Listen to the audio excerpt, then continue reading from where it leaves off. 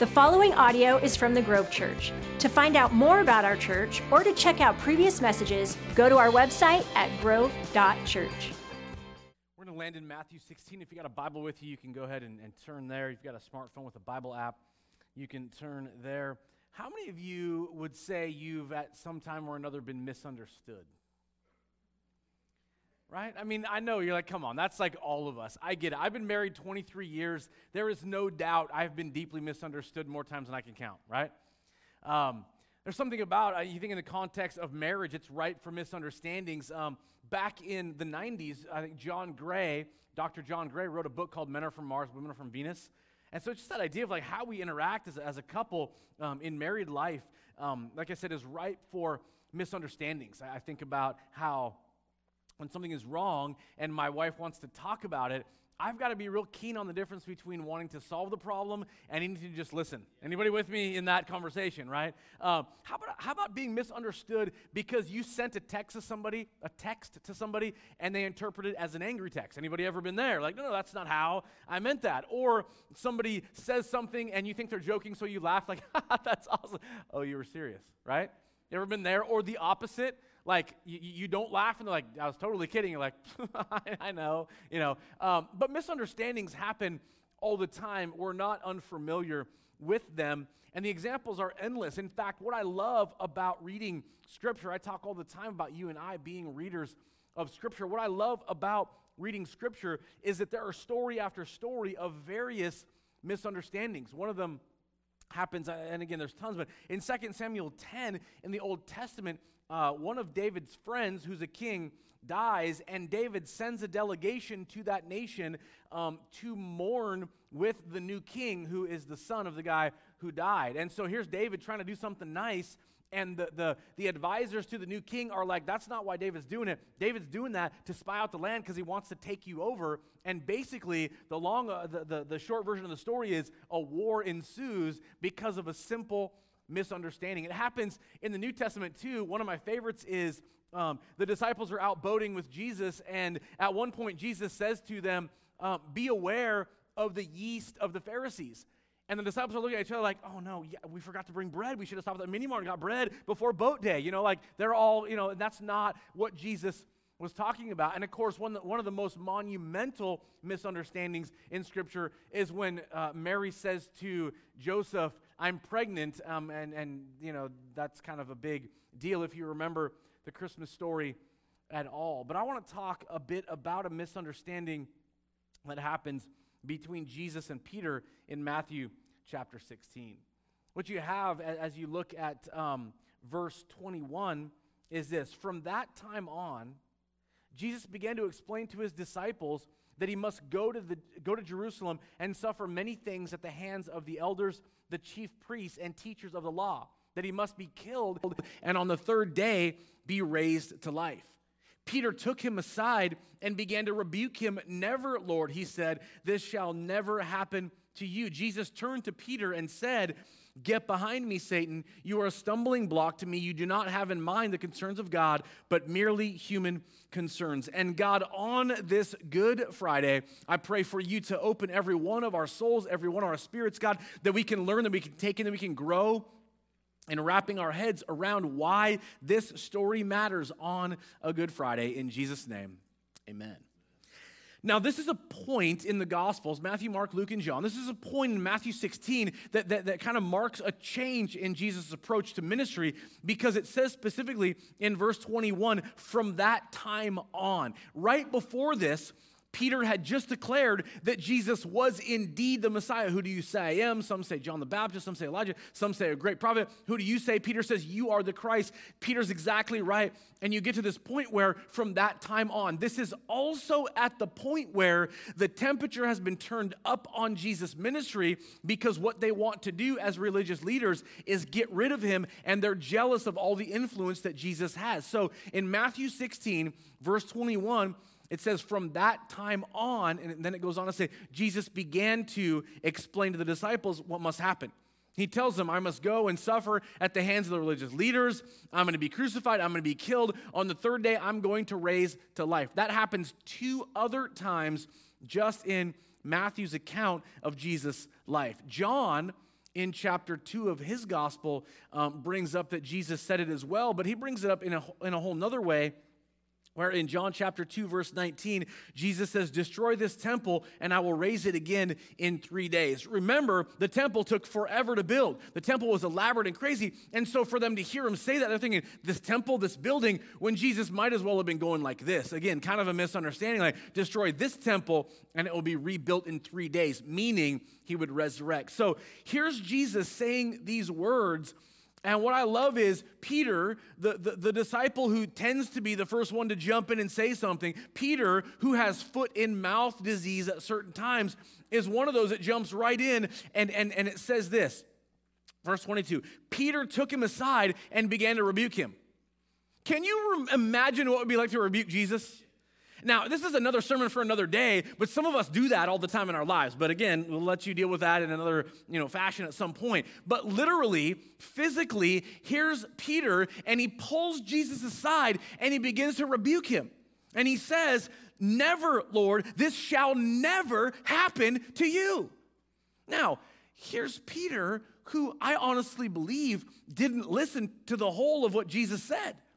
All he heard was, here's a really good friend of mine that I love dearly, and my friend is saying he's going to suffer. My friend is saying he's going to die, and I'm going to pull him aside and go, over my dead body, which is basically what Peter says. But he didn't probably hear the whole of what Jesus was trying to get to. He's being a good friend. One of the problems is this, though. Peter lacks patience. He doesn't listen to the whole of what's going on in what Jesus is talking about. Remember, I said there was a misunderstanding. Imagine if he really heard. Like, I'm going to suffer at the hands of religious leaders. I'm going to be killed, but on the third day, I'm going to raise to life. If you really heard all of it, you'd be like, no, that can't. Wait, what? Like, you serious, Clark? Like Christmas Vacation. Are you serious, Clark? It's like kind of a big deal. And so Peter doesn't hear all of it. All he does is jump in and rebukes Jesus. It's a bad idea to rebuke Jesus. So what happens in verse 23 is this. Jesus turns to Peter and he doesn't just go, Peter, Pete, sweet Pete, you're just missing it, buddy. Let's go keep healing people. Okay? He doesn't do that. He doesn't take it lightly. He literally turns to Peter and says, get behind me, Satan. Turn to your spouse and go ahead and say that. Turn to your neighbor and go ahead and say that real quick. Go ahead. Okay, a phrase you should never say to your spouse, by the way. If you've ever said that in marriage, don't ever say it again. You have all the permission in the world to say it to a pan of brownies. You have permission to say to the fast food restaurant you want to go to and get a triple, double, extra cheese, bacon, whatever, get behind me, Satan. Do not say that to your spouse. But Jesus turns to Peter and says, get behind me, Satan. And then he says, you are a stumbling block to me because you don't have in mind the things of God, but the things of man. Now, one of the things that you and I ought to understand, if you don't yet, is that Jesus, while being fully divine, is fully human. If you remember that when Jesus went out into the wilderness and was fasting and praying before his ministry began, it says that he was tempted 3 times by the enemy. The writer of Hebrews says this, that Jesus was tempted in every way we are, but was without sin. What does that mean? It doesn't mean that when Jesus faced temptation, he's like, piece of cake, nope, I'm good. What it means is that there was a pull in Jesus to maybe do the wrong things. He just never did it. In the temptation, when Satan appears to him and there's this whole conversation about Jesus ruling, the enemy says, if you bow down, I will give you the ability to rule. In other words, fulfill what God designed you for, but in my way.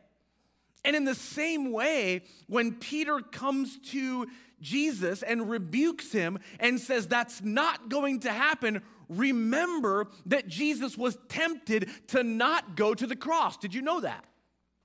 You may not want to believe that. You may not want to think that's true, but Jesus didn't want to go to the cross. In fact, if you remember, after they're in the upper room having what we call the Last Supper, it says they went to the Garden of Gethsemane. Do you know what happened there? Yeah, he sweat drops of blood. Do you know what his prayer was? Father, Take this cup from me. It's a poetic way of saying, I don't want to go to the cross. We doll it up. We make it sound fancy. But you need to remember Jesus was tempted. One of the ways Jesus was tempted was to not do what he knew he needed to do. And what did he need to do? He needed to go to the cross. And so in the garden, there's the disciples. And he leaves the whole group and he brings Peter, James, and John a little further along. And he says, my soul is overwhelmed with sorrow to the point of death. Stay here and keep watch while I go pray. And he moves on a little further from them. And that's where he begins to pray that prayer. Father, take this cup from me. But I don't want my will. In other words, I don't want the human way. I want your way. Jesus knew that within hours of what was happening there, he was going to be arrested and tried and beaten, tortured.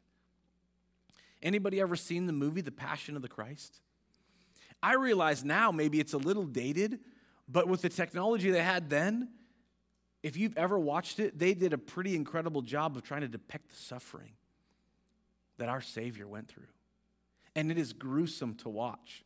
It's horrible to watch. It brings me to tears every time I've ever seen it. But it's Jesus knowing that's what was coming. So when Peter says, no, I'm your friend, I'm not letting that happen to you. There's a pull in Jesus. I don't want to go. But Jesus took it so seriously, his mission, that he says to Peter, you get behind me. That's not God's plan, that's your plan. That's not God's way, that's human way. When he says it specifically, he says, you're a stumbling block. You have in mind the concerns of God. You have in mind not the concerns of God, but merely human concerns. Peter's viewpoint was temporary, whereas Jesus' viewpoint was eternal. You want to talk about another sermon? How many times do you and I struggle with a temporary viewpoint? God, why am I going through this? God, why is this happening? God, I don't understand this. Because we're looking at it from a temporary perspective. Oftentimes, the things that you and I face can feel wildly confusing. And you see people that when they don't understand, they grow bitter. When they can't process what's happening with their temporal mind, then God doesn't care. Then God's walked out. Then God isn't real. I'm finished. How many stories do we hear of people that just kind of walk away because they didn't get it? Peter is struggling because what he has is he's trying to be a good friend. But what he's looking through is the lens of the temporary. And again, another sermon for another day, but how often do you and I do that? The temporary. The here and the now. In a world, especially in our world, where we want instant gratification. Everything to be amazing immediately. All the stuff to fall together. All the dreams to come in line. All the stuff to be fulfilled that we want.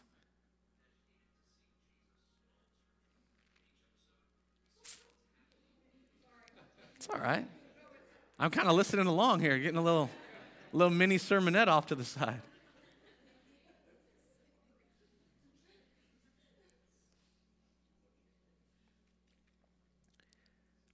See, the greater issue when you and I today read what Peter said, the greater issue is that's our struggle. That's our struggle. We look through the lens of here and now, and Jesus looks through eternity. Now, when we're gone from here, you and I are going to marvel at what's ahead. Remember, Jesus said to the disciples, I'm going to prepare a place. I can't imagine how amazing that place is going to be. But you and I are promised that in Christ, there's an eternity. There's an idea of I'm going to prepare a mansion for you. There's going to be the wedding supper of the Lamb. There's going to be you and I in the full presence of God, not in the same way through the Spirit today here, but there fully understood and fully known. Like this idea of John says in Revelation, streets of gold, things that he couldn't barely put words to. He's saying this place is going to be amazing because I saw it, and he tries to write about it. But there's one thing I wonder about eternity, not how amazing it's going to be, not how incredible it'll be to be in God's presence and see Jesus face to face, see people that have gone before us in eternity. Going to be amazing.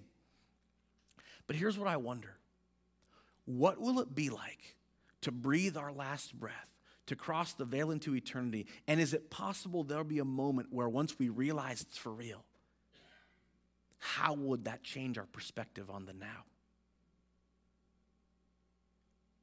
How will that change the perspective of you and I sitting here in a world where you watch what goes on and it's just all kinds of soul crushing and all kinds of hopelessness and wars and all this stuff that, by the way, Paul told Timothy there's going to be wars and rumors of wars and all the jealousies and faction, all this stuff going on, terrible times.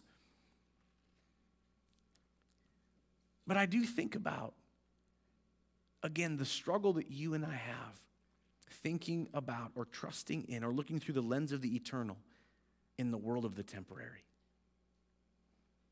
Why do I bring it up? Because we call today Good Friday. And if I've barely scratched the surface of this whole Jesus thing, and if I'm on the outside looking in, it's a pretty weird group of people that sings in praise about the blood of some guy. That we talk about this idea of communion, and again, if you're looking on the outside, from the outside into the world of Jesus followers, and we're like, hey, there's like this thing we do where we eat bread and we drink juice, and it's supposed to be this body and blood of Jesus idea, and we commemorate it. You guys are weird. And then you have the audacity to celebrate this. I don't know if it's even a holiday, but you have this thing called Good Friday. But from the perspective of the outside, what's good about the Friday that your leader died on a cross? You guys are nuts. But one of the things that you're doing automatically, most of us sitting in this room, is taking for granted that you're already looking through the lens of the eternal. Because it is Good Friday. See, again, through the lens of the temporal, it goes like this. This is John 19. Later, this is Jesus on the cross, knowing that everything had now been finished, and so that Scripture would be fulfilled. And Hunter talked about, where's he at? There's Hunter. That's Aaron. That's Hunter. Hunter talked about Psalm 22. It says, so that Scripture will be fulfilled. Jesus said, I am thirsty. A jar of wine vinegar was there. They soaked a sponge on it, put it on a stick of a hyssop plant, and lifted it to Jesus' lips. When he had received the drink, Jesus said, it is finished. With that, he bowed his head and gave up his spirit.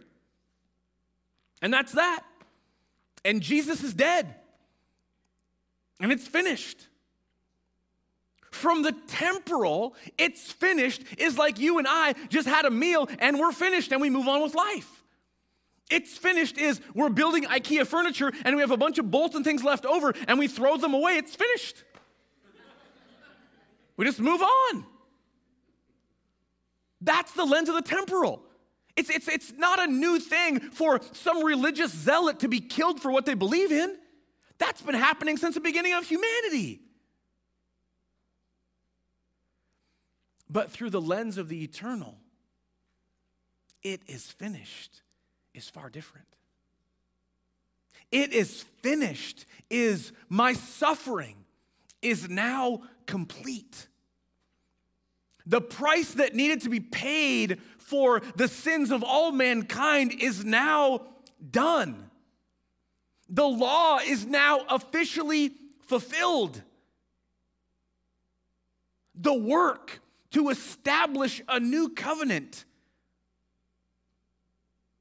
it is finished. And so through the lens of the eternal, we can understand it's Good Friday. It's good because Jesus paid the price for us. It's good because we could never pay our own price. It's good because no longer are you and I required to go to the priest and deal with the Holy of Holies and the bringing of the animals into here, and we cut them up and burn them up, and that stuff's done. It's finished. And so the beauty of what God did in Christ is that through the lens of the eternal, assignment 1 is done. Now, the beauty of it is it's a 2-part assignment. We'll get to that Sunday, right? We're going to celebrate Sunday. So today is a little more somber. Looking through the temporary is bad Friday. But the cross is so different. His blood shed, his body pierced, his life traded for ours. It's the difference between, at the end of a movie, it scrolls on, the end in that font, and then roll credits, right? It's the difference between that and when it says, to be continued, ... That's the difference. And I know we know that. And I know that you sit here and go, this is nothing new. But it is a beautiful picture of clearing up the misunderstanding of Peter. Jesus had to do this for you. Jesus had to do this for me. And what I want to make sure that we do on a night like tonight is stop and appreciate that moment. Stop and appreciate the body and blood broken and shed for you and for me. So we're going to celebrate on Sunday. And it's going to be one big party. But tonight, before we dismiss, I want to take some time, and on your way in, you should have received the elements for communion. And if you didn't, if you can just put your hand up, and we'll make sure with our host team to get you the elements of communion here. So just put your hand up real quick, and we'll make sure you get those. Put it up real high so we can see. I think everybody else has it. Paul, when he's trying to coach the Corinthian church, in chapter 11, I've already mentioned many times before, he's dealing with all kinds of these weird messes, and he wants to lead them in an appropriate way to observe communion. And so he takes it back to what really matters. And he reminds them of that upper room where Jesus gathered with the disciples for the last time and had a meal.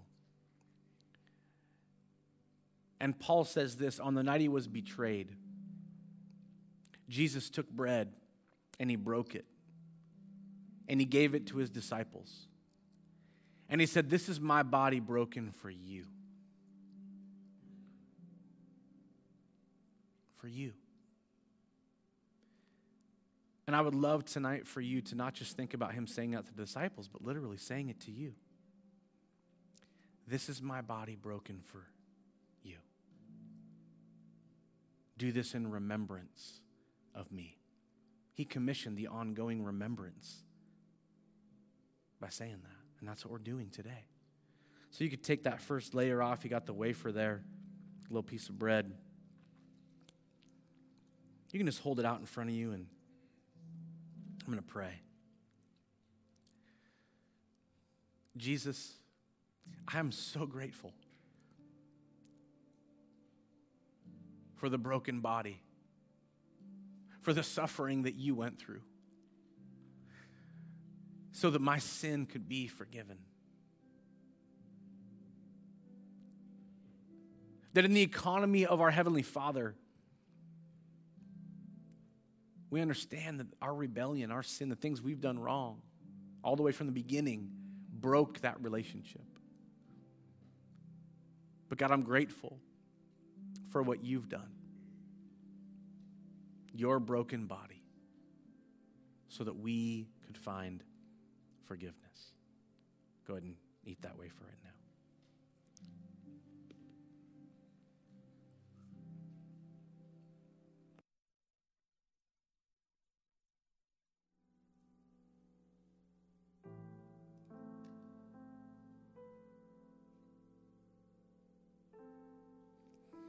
Excuse me, turn that cup over and you can take off that little layer there on the other side, slowly. Paul says to the church after supper, Jesus took the cup and he said, "This cup is the new covenant in my blood. Do this when you drink it in remembrance of me." Like I said, for those on the outside looking in, it's weird to sing and celebrate blood. But we know what it means. We're grateful for the price paid so that we could be forgiven. Like I said, when Jesus says of the new covenant, the old is done. The old is fulfilled. It's finished. He died so that we could live. Jesus, I want to thank you for your blood. That it's weird from the outside, but it's true to say we're covered in the blood of Jesus. To say that we drink some simple juice and some wine, others whatever, but we take this drink remembering the blood that was shed. And we sing even old hymns, what can wash away our sin? Nothing but the blood of Jesus. A more modern song like tonight, his blood, our freedom. Thank you for all the suffering you went through, for your broken body and your shed blood for us. Thank you, God. I pray we would never take it for granted. These aren't new words. Most of what's been said tonight is not revolutionary to anyone. But God, it's the reminder of the price you've paid and the gratitude I would hope that wells up inside of us, that this is where we find grace. You suffered because you loved so much for us. In Jesus' name, go ahead and take that cup. Thank you for listening to the Grove Church Message Podcast. To keep up to date with us, like us on Facebook, follow us on Instagram, or check us out at our website, grove.church.